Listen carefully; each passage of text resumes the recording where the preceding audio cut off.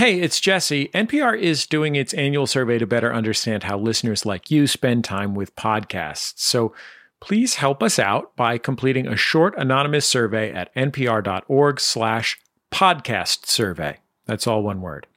We would really appreciate your help to support NPR podcasts. That's npr.org/podcast survey. All one word. Thanks.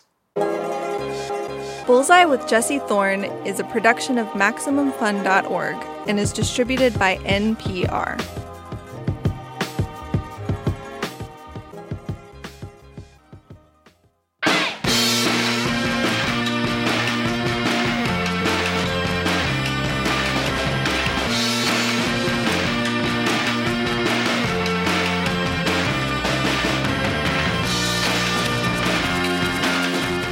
It's Bullseye. I'm Jesse Thorne. Feed your Tamagotchi, jump into those Jinkos, frost those tips, because we're going back to 1999, baby.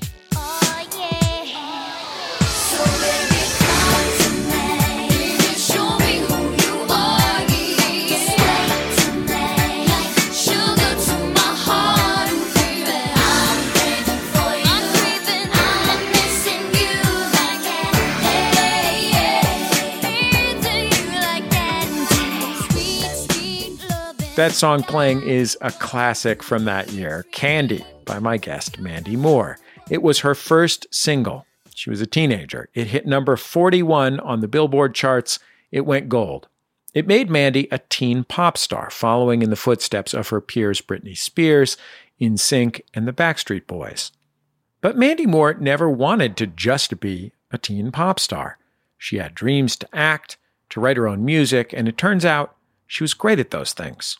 For over 20 years, she's been a regular working actor. She starred in movies like Saved, The Princess Diaries, and I'm Not Here. On TV, she's appeared on Grey's Anatomy, Scrubs, and of course, This Is Us. That smash hit beloved drama just finished its 6-year run on NBC. Mandy played Rebecca Pearson on the show, a role that earned her Screen Actors Guild Awards along with Emmy and Golden Globe nominations. And now, like I said, This Is Us has come to an end. When the production wrapped, Moore found herself at a bit of a crossroads in her career. So, she started writing music again and recording it. And she has a brand new record. It's called Real Life. This is the title track. It's too late to wait until it feels right. Now I gotta start the long goodbye. I spent every day filling every page, how the world revolved around me.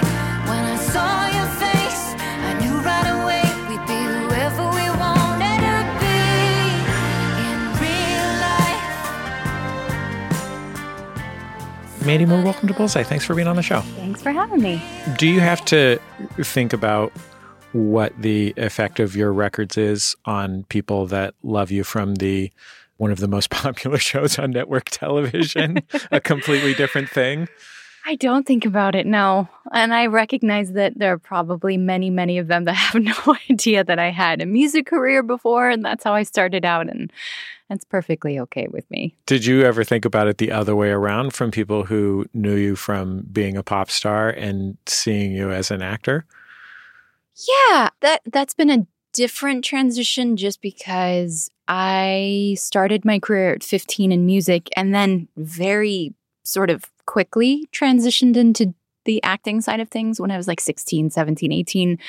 And that became kind of like my real day job for a good amount of time. And then there have been lulls and ebbs and flows and whatnot. But I fully expect that maybe people are a little bit more aware of knew me from music, and transitioning into acting has been a bit more of an ongoing thing for the last few years. Do you think that professional musician is your career now? Or is it 50-50?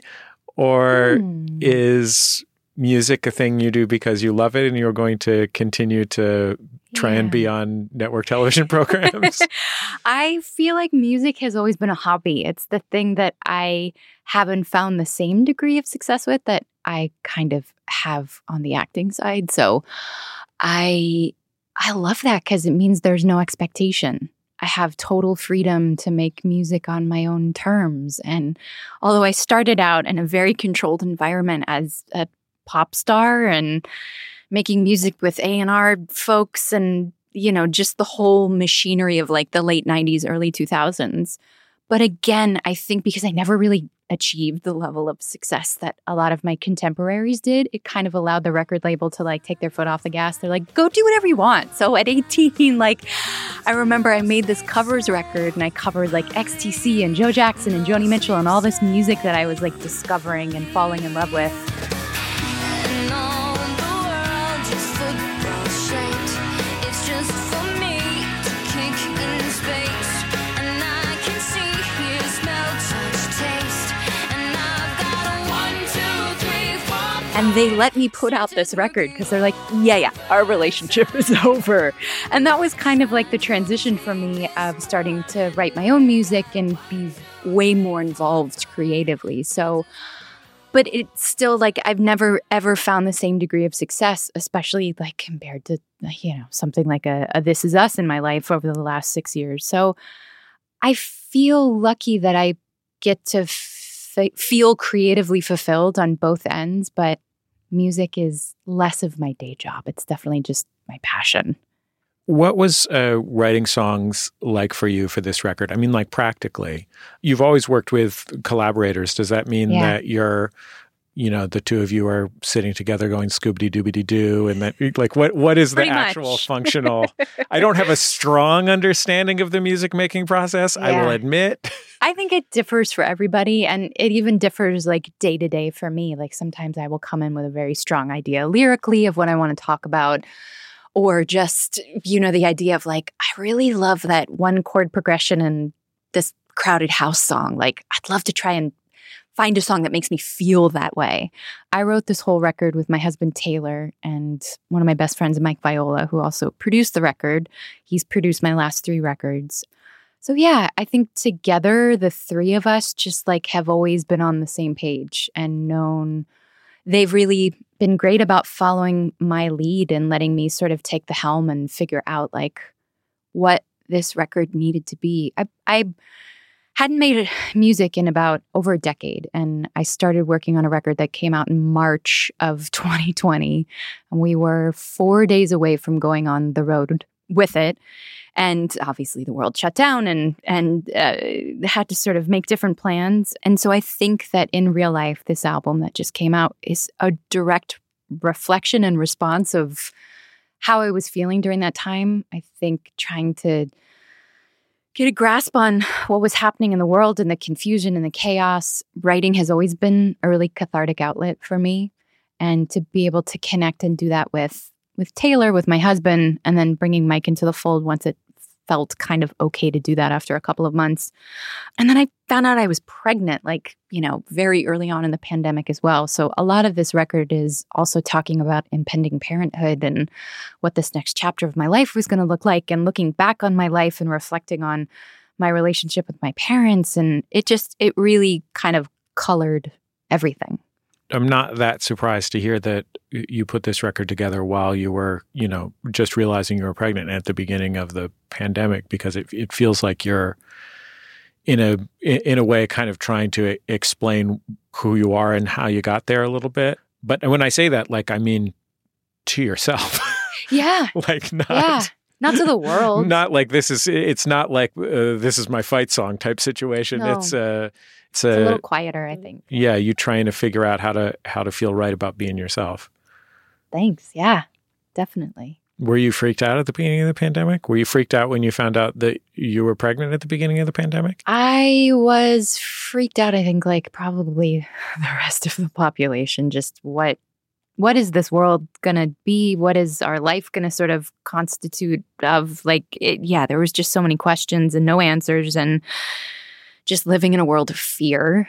So yeah, I think that finding out that we were going to become parents was a beautiful personal silver lining, but it was also like made all the more terrifying just because of the state of the world and how sort of completely protective you immediately felt anyway. And I went back to work when I was like 5 months pregnant. And that was pretty scary as well. Understanding that there were going to be certain protocols in place, and I did end up feeling very safe at work, but still there were like so many question marks. We were one of the first shows to go back into production, and so I kind of felt like we were guinea pigs in a way. We would shut down periodically because someone, none of the actors ever tested positive. I don't know how for, a year and a half, and thousands of COVID tests. No one sort of in the main cast ever tested positive, but we'd have crew members and people that worked in the office and whatnot. And in the beginning, it like kind of shut everything down for like a week at a time. And then we'd slowly sort of get back up and running again. And yeah, carrying a child and being pregnant for the first time was a little daunting during that time, especially. But it did give me a lot to write about, a lot to reflect on, a lot to be grateful for.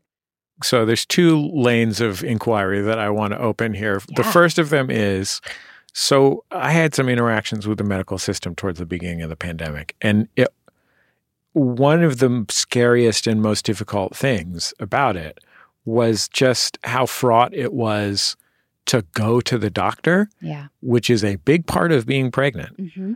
So what was that like to know that you were kind of entering an unknown and a little bit scary world just to like go and get an ultrasound or whatever? Just to go and get an ultrasound. Yeah, it was strange. It was strange times. But, you masked up and had your hand sanitizer. You sort of like weaponized yourself as best as you could going out into the world. And like, I tried to keep myself in my little bubble. But yeah, I also knew like I have to enter into the world. Like this is a big part of our existence, and this is important, and this is an important part of making sure that my health is okay and the health of my unborn child is okay. So you sort of like cast aside all those other fears and doubts and just keep putting one foot in front of the other.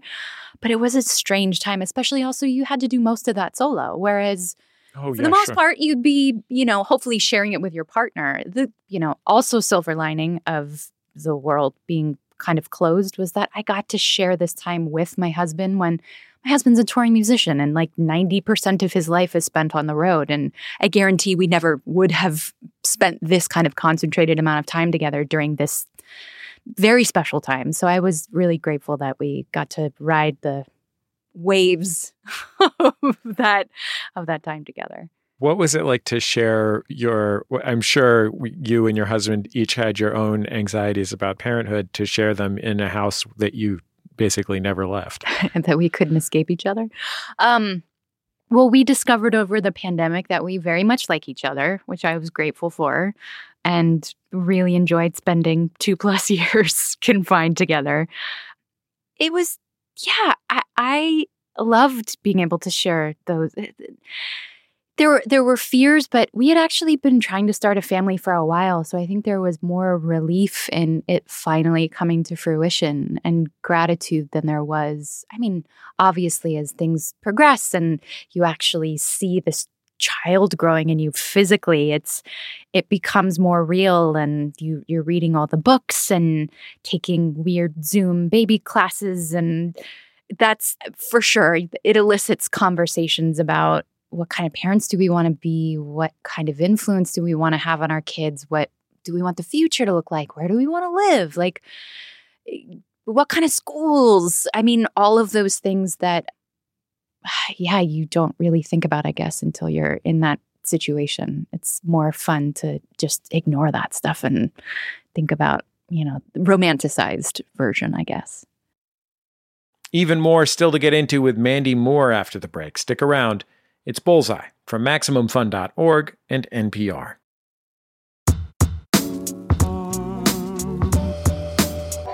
It's Bullseye. I'm Jesse Thorne. My guest is Mandy Moore, the singer-songwriter and star of This Is Us. Let's get back into our conversation. Did you have to make a plan with your husband on what to do about having a baby when he is a touring musician, you're a working actor and sometime touring musician, and there is a deadly pandemic spreading through the land Did we have a plan in place? Yeah, like how did you figure out, like, because normally it would be like, well, our parents come to stay with us for as long as possible, or maybe if you're lucky they live in the area. Yeah. You're shaking your head no. Well, I mean, no. The only plan we had in place was he wasn't working because he wasn't touring, and I was working, and I went back to work, in fact, like a month after Gus was born. So our plan was to have the support that we needed in order to ensure that like I could go back to work, and I was nursing him. And so I needed to have someone there to kind of like help facilitate that. And Taylor was around to do that some of the time. And we had someone else that would step in and help when he couldn't do it. And it was great, actually. It ended up working out really well. I feel lucky that I have a job that I love that allowed me to bring my child to work like consistently without hesitation. No one felt put out by it. No one, whenever I was like, hey guys, I need, 10 minutes to go nurse my baby, or I need to take a break to go visit him, or I need to eat something, like no one questioned that. And I felt very, very supported and very understood in that whole situation. It was really lovely. I'm sorry to ask you such a dumb question, but did you ever find yourself at work feeding your child in old lady makeup? I did a lot. I have lots of pictures of it too, just for like therapy purposes later for Gus. Just because there's parts of this of what you were filming where you were like 85. Yeah, right? I wasn't On quite screen. ever that age nursing him, but I was Okay. in my early 70s, and I would call myself Grandma Mom when I would have to nurse him then. Yeah, lots of photographic evidence of that happening. I think all mothers can relate to that moment when their baby looks up at them and wonders why they're 40 80 years old. Ah. Yeah, what happened? I think he smelled me and recognized my voice, so he was never confused. But yeah, I mean, from an early age, he saw me in like different wigs, and I guess again, you got to give him something to go to therapy for later in life, right? It must have been odd to be going through that beginning in your life as you were doing the work that was the end of this show that, had redefined your career, defined your career to some extent. Mm-hmm. And like to be there, like look around with these people that you've been working with for 7 years or whatever, say, this is the last I'm going to see them. Also, I guess I'm a parent now for the rest of my life. Yeah. Strange juxtaposition of like starting this the most important chapter of my life as, something that is very seminal and important to me is ending, but also something really beautiful in that as well. And I've tried to embrace that. And I'm excited because I don't really, beyond like this record and going on the road, I don't know what comes next beyond being a mom. And I'm excited about that. It's lovely to have job security, but I'm like, I'm going to give myself some time to process what I just experienced and lived through for 6 seasons. And also like, I went back to work with him when he was a month old. Like, I'd love to just have a moment to be mom and then figure out what comes after. And also go on tour. I'll go on tour and bring him on tour. Yeah. Yeah. Your husband is going with you, right? He is. Yeah. Is he also going to be performing on this tour? I mean, he'll be in the band. Yeah. My husband and my brother-in-law. So it really will be like a Partridge Family situation. We'll bring Gus with us and just bring him around the country. And it might be the worst idea of all time, but I'm also like, you know what? This is going to be like some weird family summer vacation. And it'll be fun to tell him one day, like, you went to 25 cities around the country when you were 15 months old. So let's talk a little bit about your early career, your teenage years and before. Sure.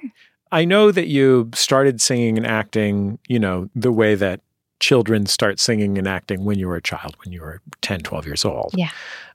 Did you aspire at some point to do it professionally immediately? Like, did you ever say to your mom, like, bring me on auditions or get me a record deal or whatever? Stat.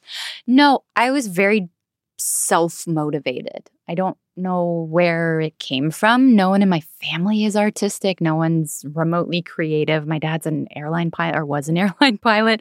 And my mom was a stay-at-home mom. Yeah, I remember we were fortunate enough to go to a really great school in Orlando, where I grew up.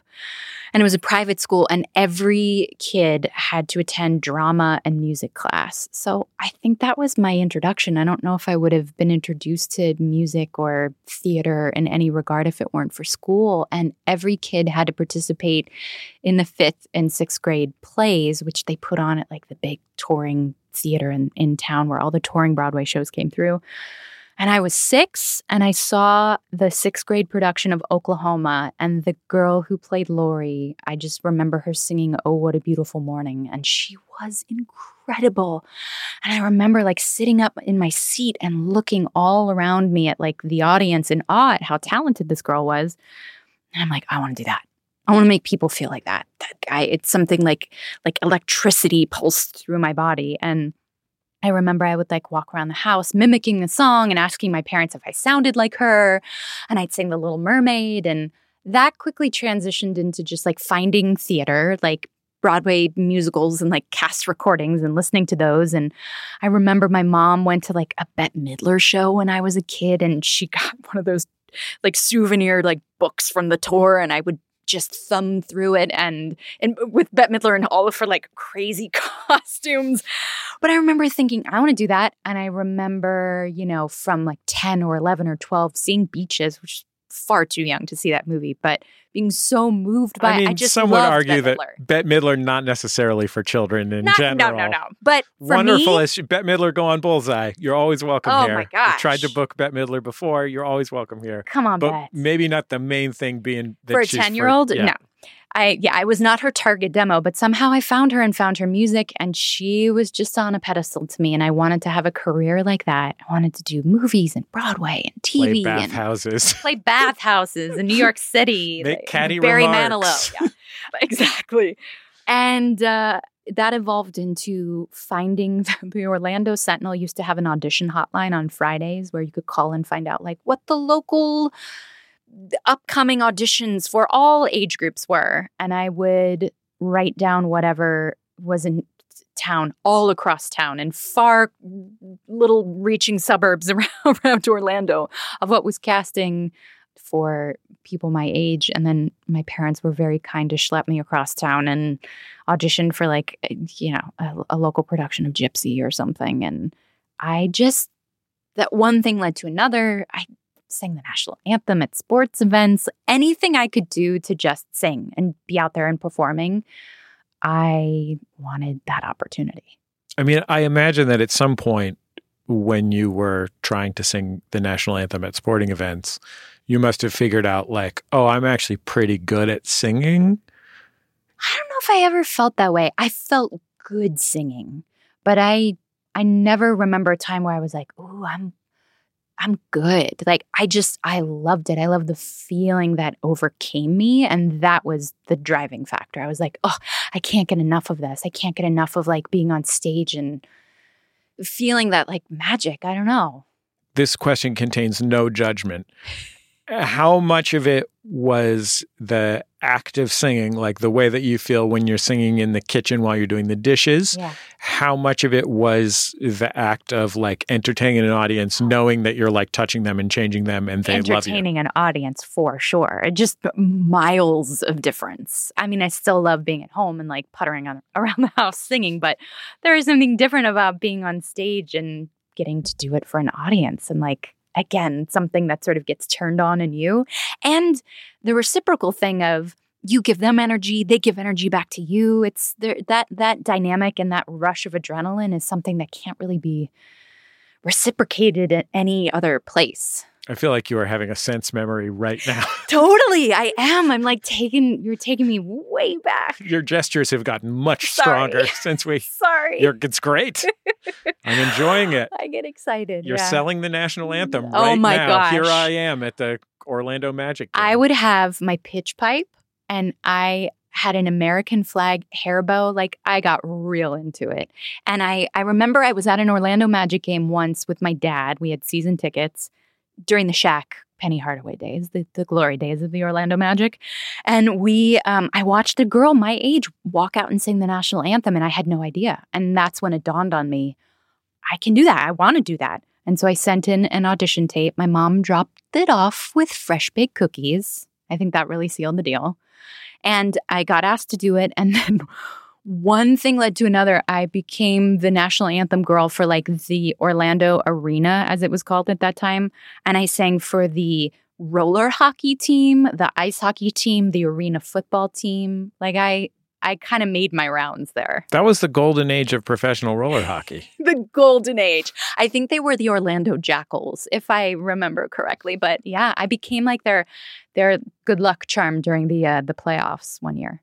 I think Orlando is a very interesting place to come up in the entertainment industry because, there's places like, Chicago has a world of people who are doing theater at the highest levels within Chicago, right? And they get the occasional job on a movie that's shooting in Chicago or whatever. Mostly they're performing with Steppenwolf or something. For sure. If you're in Los Angeles, you're like living within the television and to some extent film industry completely just because you're in Los Angeles. If you're in New York, maybe you're doing a Broadway thing. Yeah. And Orlando is not Kansas City where it's like regional theater or nothing, because Orlando is a place with lots of professional entertainment, but it is a very particular kind of professional entertainment, right? It's like when you see a show on a cruise ship and you're like, these people are for real professional entertainers and they are in this lane doing this thing, right? You're like, this person can really sing. They know how to work this job. Yeah. And also they're working on a cruise ship, the weirdest place you could ever work in the history of the world, right? And Orlando is full of jobs like that, yes, right? Truly. There's 75 theme parks. Yep. There's 1,000 cruise ships. There's many tourist attractions of various kinds. Oh, yeah. And then I'm sure there's also just regular regional theater. Yeah. But yes. Yeah, it's weird because I just feel like I was a normal kid who lived in the suburbs. I had no connection to like the Mickey Mouse Club or like any of the so-called industry that was there. I truly was just like a normal theater kid that could have been in any town across the country. I think people hear Orlando and the time period in which my career kind of started, and they're like, oh, were you friends with all those people? I'm like, I had no awareness of any of that stuff. It wasn't until things sort of started for me that I kind of made that connection. Did you want to be a teen Bette Midler? I wanted to be on Broadway. Sing Castle on a Cloud or whatever? Exactly. Oh my gosh, that would have been the dream, to be in Les Mis or some show in New York or something, for sure.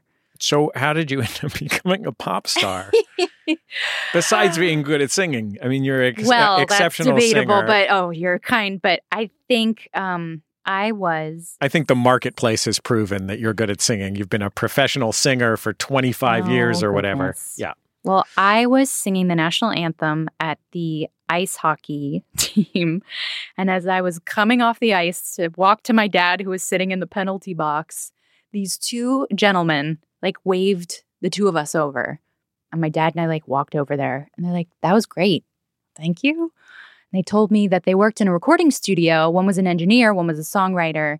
And they had some music if I ever had any interest in recording in a studio, which, you know, is the shadiest way to open a conversation to a 13-year-old and her dad. It's a shady way to open a conversation to an adult man. Yeah. Correct. But I just jumped at that prospect, and my parents were like, well, you're going into high school, freshman year of high school. You have some money from some local commercials that you've done. If you want to spend your money, 4 or 5 days in this recording studio, recording some original songs, it's your money to spend. So go for it. And I did.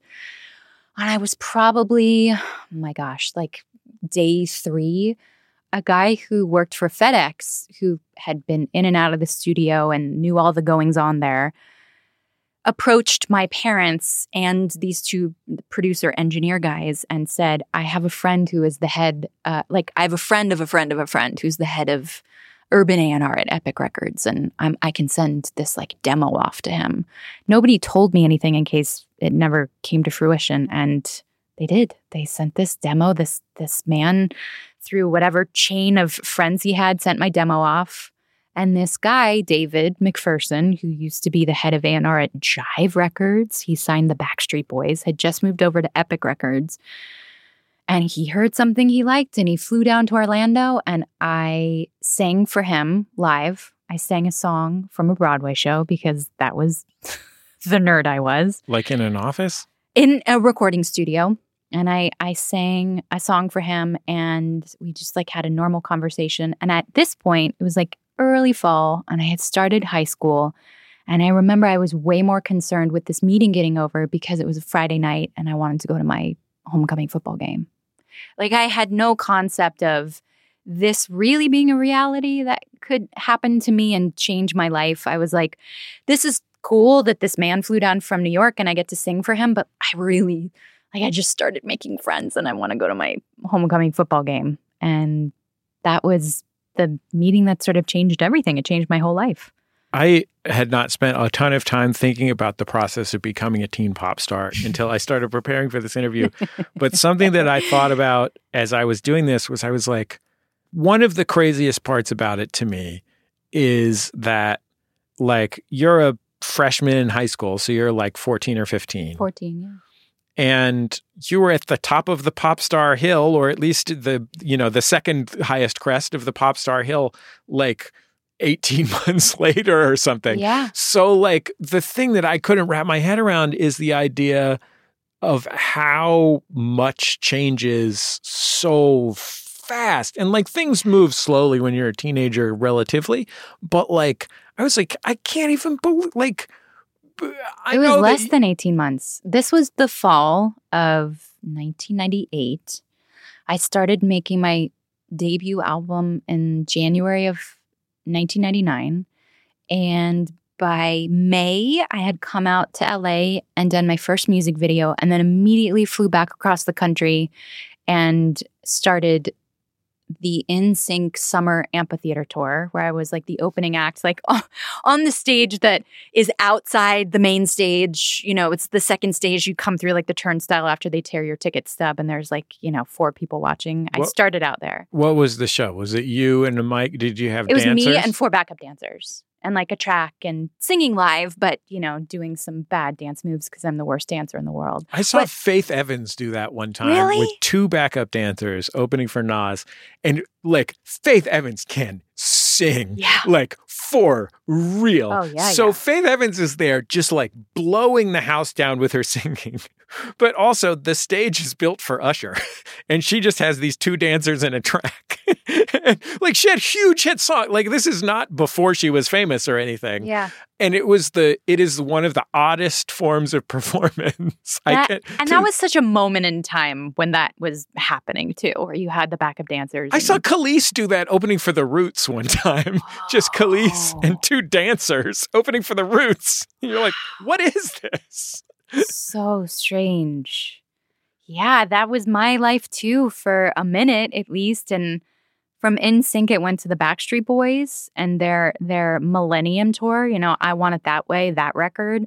And we were in giant arenas and their show was in the round, I remember. So here I was like at 15, fearless, just walking up with my background dancers and like doing my 30-minute set, like 5-6 songs or whatever, and then bouncing. But I just had like not a fear in the world. I was like, oh yeah, even though my life had changed exponentially, it wasn't like an expectation of like, oh yeah, this makes sense. It was more of like, oh cool, I have this opportunity. Like I'm gonna take it and I'm gonna run with it and appreciate it. And this is so cool. And I went from watching these guys on MTV, like getting ready to go to school in the morning. And now I'm like, my tour bus is parked next to theirs. It was wild. I watched the video for your hit song Candy. Oh gosh. Which is, it's just amazing. Like there's this part, first of all, everyone is wearing those kind of like slightly flared cargo pants, like slim cargo pants that all, I mean, we're very similar ages. So I remember these things very vividly myself from my own post-adolescence, but like, and everybody, you have a long shirt on, everybody else has a midriff shirt on, and you all climb into a lime green Volkswagen New Beetle. And as I saw you driving this Beetle in the video, I thought, I bet she doesn't have a driver's license. Oh, correct. They were towing the car. Yeah, I was 15. Didn't even have my learner's permit. But it was epic. I was so excited to even pretend and get behind the wheel of the car. Yeah, it was so much fun. How sanguine were you about the fact that being a teen pop star is not typically a lifelong job? I was aware of that. And I think that's why when I was lucky enough to get any sort of foot in the door, I was like, I want to try my hand at all of this. I want to act. I want to be on Broadway. I want to do movies and TV and anything anyone will let me try. And so I knew that like music wasn't going to be the only thing on the resume, hopefully. But I was just happy because I'm like, oh, it opened the door and other opportunities did present themselves because of it. We have so much more to get into. Stay with us. It's Bullseye from MaximumFun.org and NPR. Hey, it's John Moe. Join me on Depresh Mode for conversations on how mental health shapes our life. This week, David Sedaris with stories of his late father that he's finally willing to tell. I think there's a difference between, a good person and a good character. Like Hugh is a good character, my boyfriend Hugh. And my father was another one of those people. He was a really good character, but he wasn't a good person. Depresh Mode with John Moe, wherever you get your podcasts.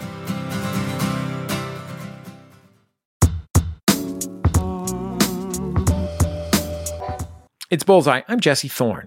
My guest is Mandy Moore. She starred on the acclaimed drama This Is Us, which just aired its final episode last month.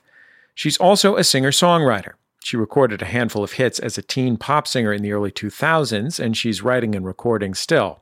Her newest album is called Real Life. Here's another track from it, Little Dreams. What's the missing puzzle piece that's gonna make me whole? Is it some kind of alchemy? Turning lead to gold. Shifted priorities. Shaking up my house. A deep dive on a memory. Got me overwhelmed. Something about the little dreams. Gets us through another day. Rolling with the little games. Instead of waiting on a bigger wave. I remember when A Walk to Remember came out, and I don't think it'll shock anyone in the audience to know that I did not rush to the theater to see the film. Sure. Not the... You aren't not the type target of movie demo. that 21-year-old or whatever I was, Jesse Thorne would run to see. But I remember very vividly, it's not the kind of movie that is going to get ecstatic reviews. Sure. But I remember very vividly, I think I was watching Siskel and Ebert or something, and or maybe I was just reading a review, and I remember hearing that you were great in it. Like Aw. that this is the kind of movie that it is. It's a nice version of that, but it's not Werner Herzog or something. But Sure. But just being like, oh, that's great. Way to go, Mandy Moore. Oh, thanks, Jesse. You know what I mean? But did you have the same attitude about starring in a movie that you did about going on stage before the Backstreet Boys? Like, did you know to be scared? I was definitely more scared of that, for sure. I don't know why, but yeah. I mean, I guess I do know why. It's you have, the machine of like 200 people around you putting together a film, whereas you go on stage and all that responsibility is just on your shoulders. So if you forget the words or you mess up a dance move, like that's only on me and I can take responsibility for that. Mandy, I don't mean to be rude here, but normally the other way around. I know I was fine to sort of go up there and feel like I have confidence in myself and like what I can bring to the table. And I know these songs and I'm just going to go up there and enjoy myself. And I feel my best when I'm on stage, but not really having had any real experience on a set. I didn't know how to hit a mark, especially during A Walk to Remember. Thank goodness I worked with kind people who are like, this is how you basically do anything on camera. I didn't know. I just really didn't know anything. And it was a real tutorial on how to be an actor. So that scared me a lot more, but I loved it too. Well, I did The Princess Diaries first with Anne Hathaway and that whole group, and Julie Andrews and Gary Marshall directed it. I mean, it was amazing. And that kind of solidified, I want to do more of this, because it was a summer camp experience. I was 16 and I was surrounded by like a bunch of people my age. And Gary Marshall had a rep for being like the nicest man in show business. The loveliest. Oh, man. Just hanging out at his theater in Toluca Lake. Yeah, he was just what an incredibly gentle soul. And so, yeah, I'm so grateful. That was my entree into this wild world. I feel like I was ushered in with, he was the best. So that experience was great. And it, again, opened the door to more opportunities, and I Walk to Remember and Saved, and just like getting to do fun, random, crazy things from there. I was thinking that you've had multiple new starts in your career, because you were still a pretty young woman when you had your first marriage, which by all accounts was kind of lousy, and you were not making a lot of music. You were working some as an actor, but not working a ton as an actor. And, This Is Us came when you were in your 30s, I guess, if I'm counting correctly. And it's like a whole new set of stuff. So when you got out of your first marriage and you had to be like figuring out what your career was going to be, what did you decide? Like, what did you decide for yourself, or what did you, tell your manager you wanted, or? I don't think it was any coincidence that work was just not an option, and nothing was firing on any sort of cylinder while I was in a really unhealthy relationship. And it's wild to me, but again, no coincidence that months later the skies parted and the world opened up, and this opportunity not fell in my lap. I worked for it, but there were years and years of just like trying to find my footing and nothing sort of sticking, and that sort of overwhelming sense of rejection, which is very much the life of a creative person in any context, and an actor especially. And an actor especially. And it's not like I hadn't been through that before, but I just kept walking away with this feeling of like, maybe the universe is trying to tell me this is like, I've had my moment and I should be grateful, and just figure out if I want to go back to Florida, if I want to go back to school, what this next chapter is going to be, because I don't think this is working, and this is just crushing my soul with each continued no and door closing. And I remember very distinctly the kind of shifting teams and sort of getting a whole new group of people around me. And with the idea of okay, so there's, a traditional pilot season out here in Los Angeles. It's January to May. And it's where all the networks figure out what shows they're going to make. And you make your first episode, and then they figure out which ones they're going to pick up and put on their fall lineup or mid-season lineup. And I had been auditioning for these shows and nothing was working.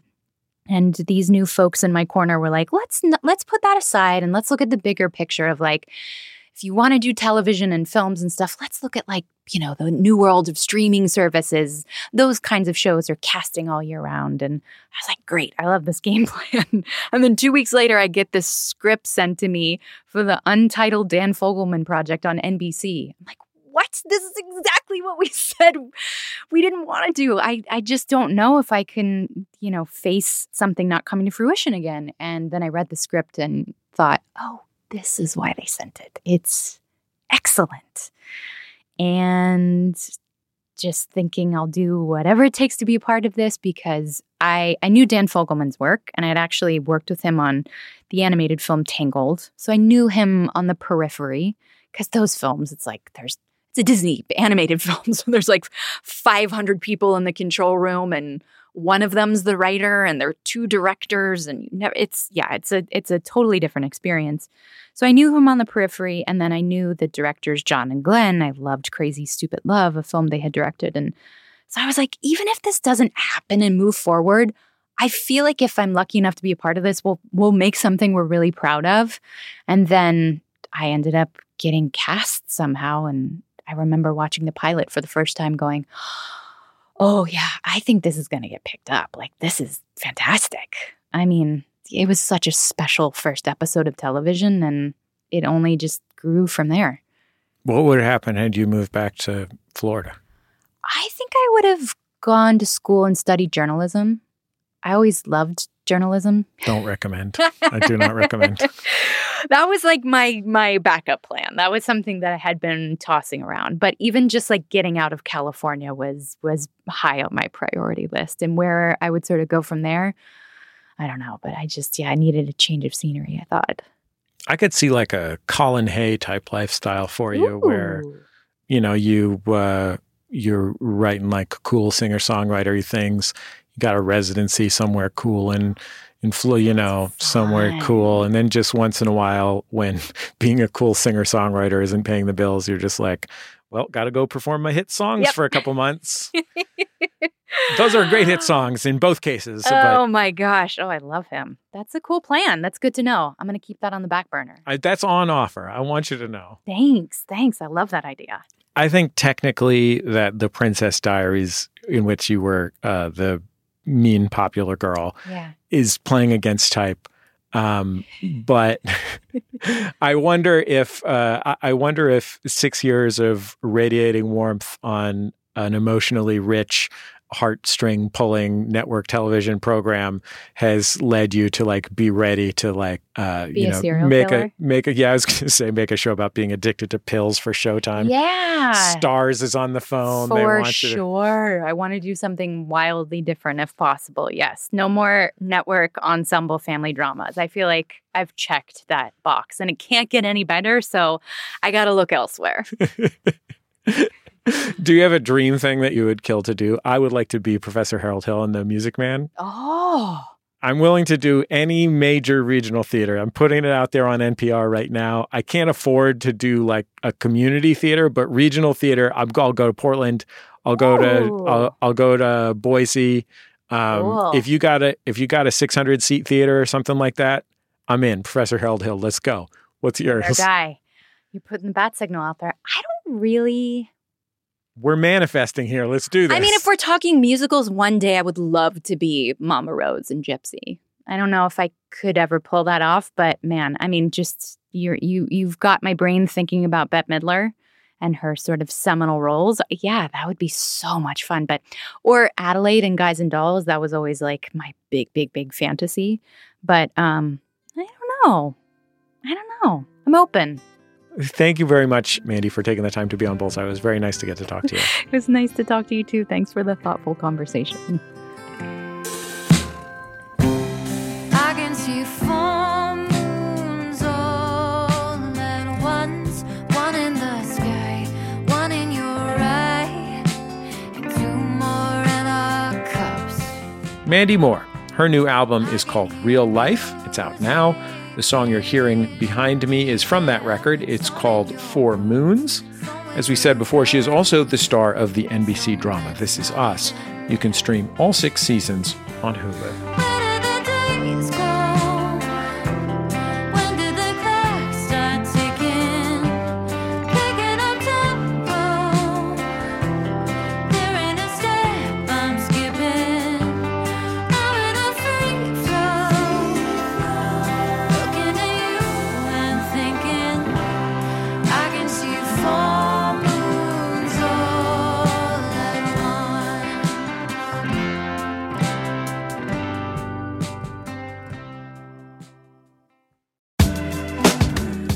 That's the end of another episode of Bullseye. Bullseye created from the homes of me and the staff of Maximum Fun in and around greater Los Angeles, California. Today at my house, I fixed my toilet after my 5-year-old got angry, said she was going to pull the pipe out of the wall and did. Oh boy. The show is produced by Speaking Into Microphones. Our senior producer is Kevin Ferguson. Our producers are Jesus Ambrosio and Richard Roby. Our production fellow at Maximum Fun is Tabitha Myers. I mean, it's a small pipe, but she really, wow. We get booking help on the show from Mara Davis. Our interstitial music's by Dan Wally, also known as DJ W. Our theme music is by the Go Team. It's called Huddle Formation. Thanks to the Go Team for sharing it with us, along with their label, Memphis Industries. Bullseye is also on YouTube, Twitter, and Facebook. You can find us in those places and follow us, and we will share our interviews with you there as well. I think that's about it. Just remember, all great radio hosts have a signature sign-off. Bullseye with Jesse Thorne is a production of MaximumFun.org and is distributed by NPR. Thanks for listening to Bullseye. NPR is doing its annual survey to better understand how listeners like you spend time with podcasts. Please help us out by completing a short anonymous survey at npr.org/podcast survey. All one word. That's npr.org/podcast survey. All one word. Thanks.